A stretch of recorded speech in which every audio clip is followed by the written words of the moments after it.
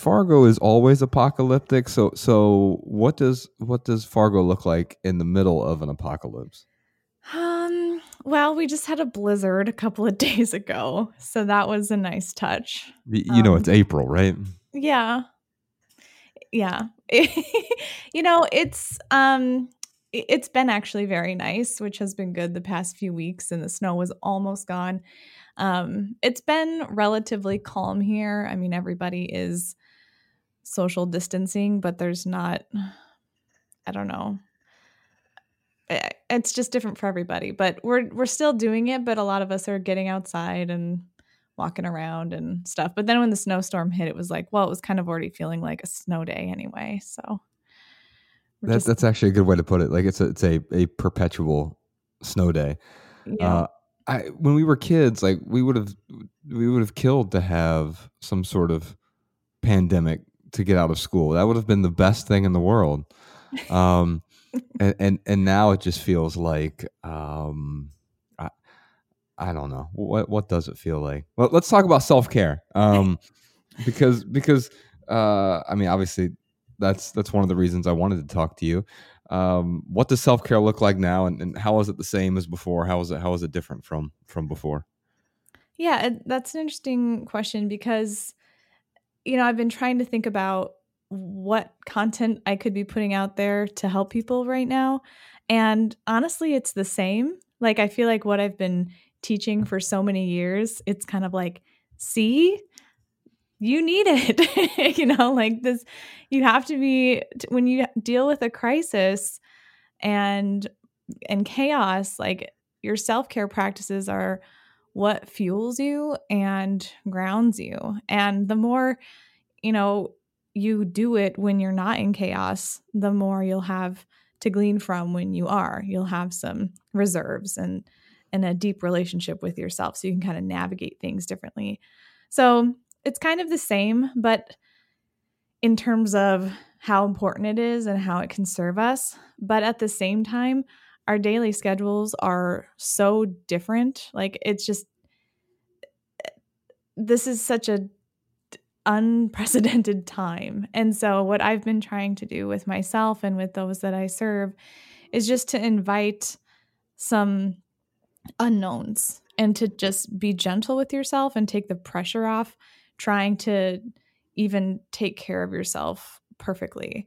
And knowing that, some people have a lot more time, so maybe they're able to implement some things that they've been wanting to do for a long time.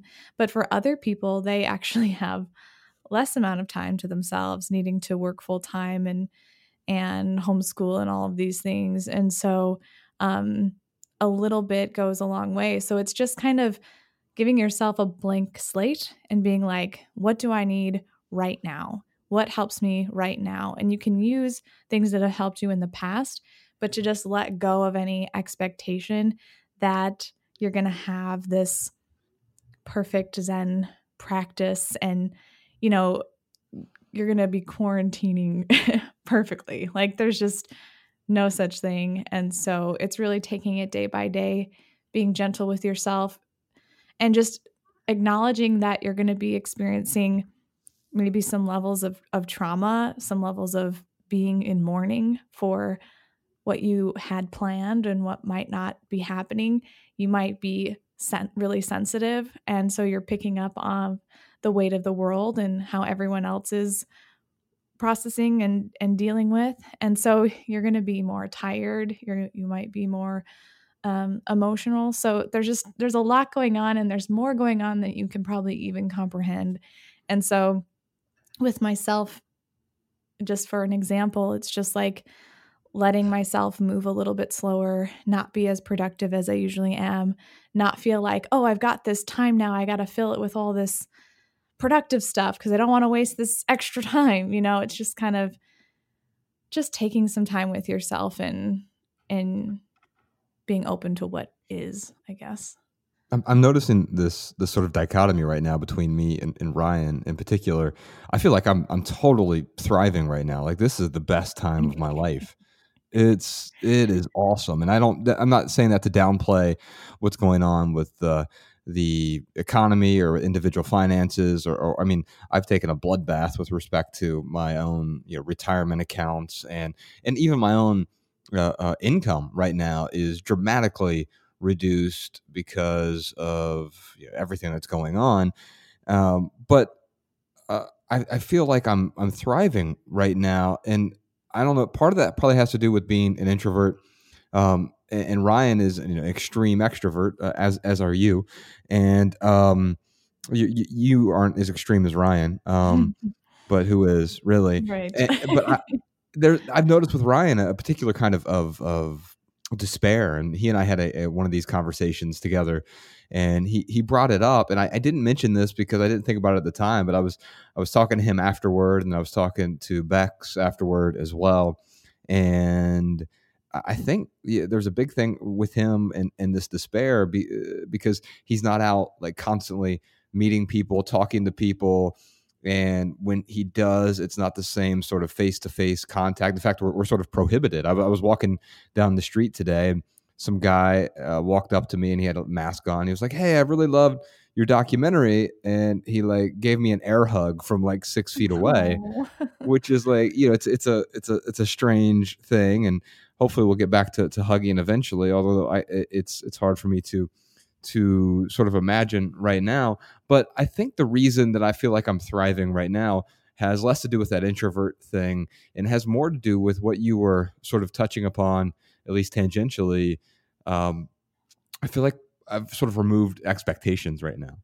And some of them have been removed for me because, for example, we had to stop filming our Netflix film.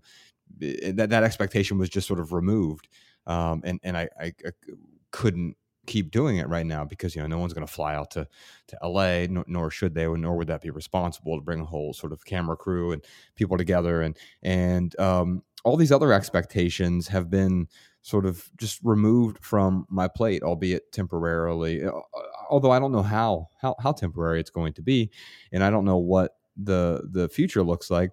But the removal of those expectations, it has made a particular kind of room that I can have conversations like this. I mean, you and I will have conversations from time to time without recording them, obviously. I mean, well, I'm always recording them, but I know.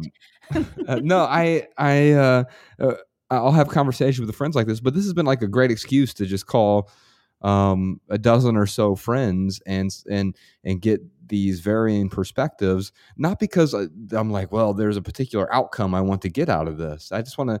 The only outcome is to have the conversation. It's the journey is the outcome in that respect. And I don't know. Maybe there's something about self-care and lack of expectations but high standards that make the practice worth doing. Yeah, I mean, I think letting go of expectations is a huge act of self-care that you can do right now. I mean, that's one thing I've had to do regularly, and I'm learning a lot about myself because before this happened, I was actually pretty burnt out with running my studio and working with my clients all the time and taking on their stressors and all of these things, and I was And just doing your craving podcast and writing and the and and and being a wife, etc. a lot going on. And it was just I was craving a break, and so I here we are. We're like I'm legally not allowed to like give massages and run my yoga studio right now. And I'm realizing how much I get from doing that. When before I was so distracted with the story of stress I had going on that I was like, I really get a lot from helping people so intimately every day. And who am I without that? Like that's been really weird to start thinking about. And then also when I can get back to work, I'm going to have the time that I did want to rest, but also have a new appreciation for things that have been taken away. But I think like I'm constantly having to let go of that expectation of having it figured out and knowing all the things. And even as a business owner, it's like if I'm having a slow month, like that's on me. Like but but this situation is just so much out of all of our control that having an expectation of yourself is really just going to lead to more stress and more pain. And so, if anything, you can practice some self talk of just letting go of self imposed expectations right now. And our mutual friend, Jason Zook, and his wife, Caroline, they've been using the term, this is your first pandemic. Like, there's no Mm. right or wrong way to be dealing with this. There's no like pamphlet, there's nothing to really do. And so getting to know who you are and what you need, like that's a great thing to do right now. And for you, you know that you get to really glean from your strengths of being introverted and allowing yourself to thrive. And then maybe you do have more bandwidth to be calling your friends and having these meaningful conversations. And if you're more like me, where you get a lot from people, how can I do that from home? But also, how can I find the joy in being more introverted? And what's the wisdom in that? So it's really just kind of an experiment, another big experiment for all of us. And at the end of the day, I think the most important part is to just, how do you tune into yourself? You don't have to be doing meditation or all these online, you know, Facebook lives that everyone's offering and all of these things. It's just like, what can you do every day to tune into yourself and honor what you're feeling? And that's it. And that's the foundation of any self-care practice. And it can evolve from there, but that's really just all you need to be doing. I like the idea of this is your first pandemic, although I think I disagree with it. Mm-hmm. This is our first sort of coronavirus, or actually, it's not even the first coronavirus. So we've probably all had coronavirus. It's SARS-CoV-2. It's our first experience with that. But I would actually I find it more empowering to say this isn't your first pandemic, because we've all had sort of our own personal pandemics, and most crises aren't crises, but we have these sort of individual crises in our own lives, and I in a weird way, like you've known about the health struggles I've had over the last 18 months or so in particular, and with all my gut stuff, and in a weird way that prepared me for this, where I mean, I'm maybe 40-50% better than what I was from last summer, even, which is really great, but still a long road to go in that department. But it's enabled me. It's given me such gratitude for in perspective, in a way I don't think I would have had it if I hadn't have gone through that health issue. And in fact, I think this crisis, this pandemic, would have been far worse for me mentally, psychologically, emotionally, had I not gone through that. Now all of this just feels like a great inconvenience. But the truth is, I'm like, wow, I get to stay home. I get to be with Bex. I get to call friends. I get to write. I get to record weird podcasts. Like it's just, I don't know. There's all this new perspective I have because I sort of have gone through the valley. Yeah, I think I talk a lot about seasons of things and revolving like literal seasons, like self-care seasons, but like it this is a different kind of season and each one prepares you for the next.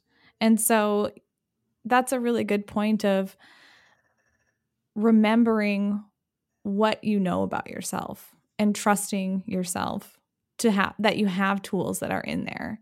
And we can really lose sight of that with how much media we're consuming right now, that keeps us in this fear and stress response. And it can have us doubting our own inner wisdom and our own strengths that we've already built from other things.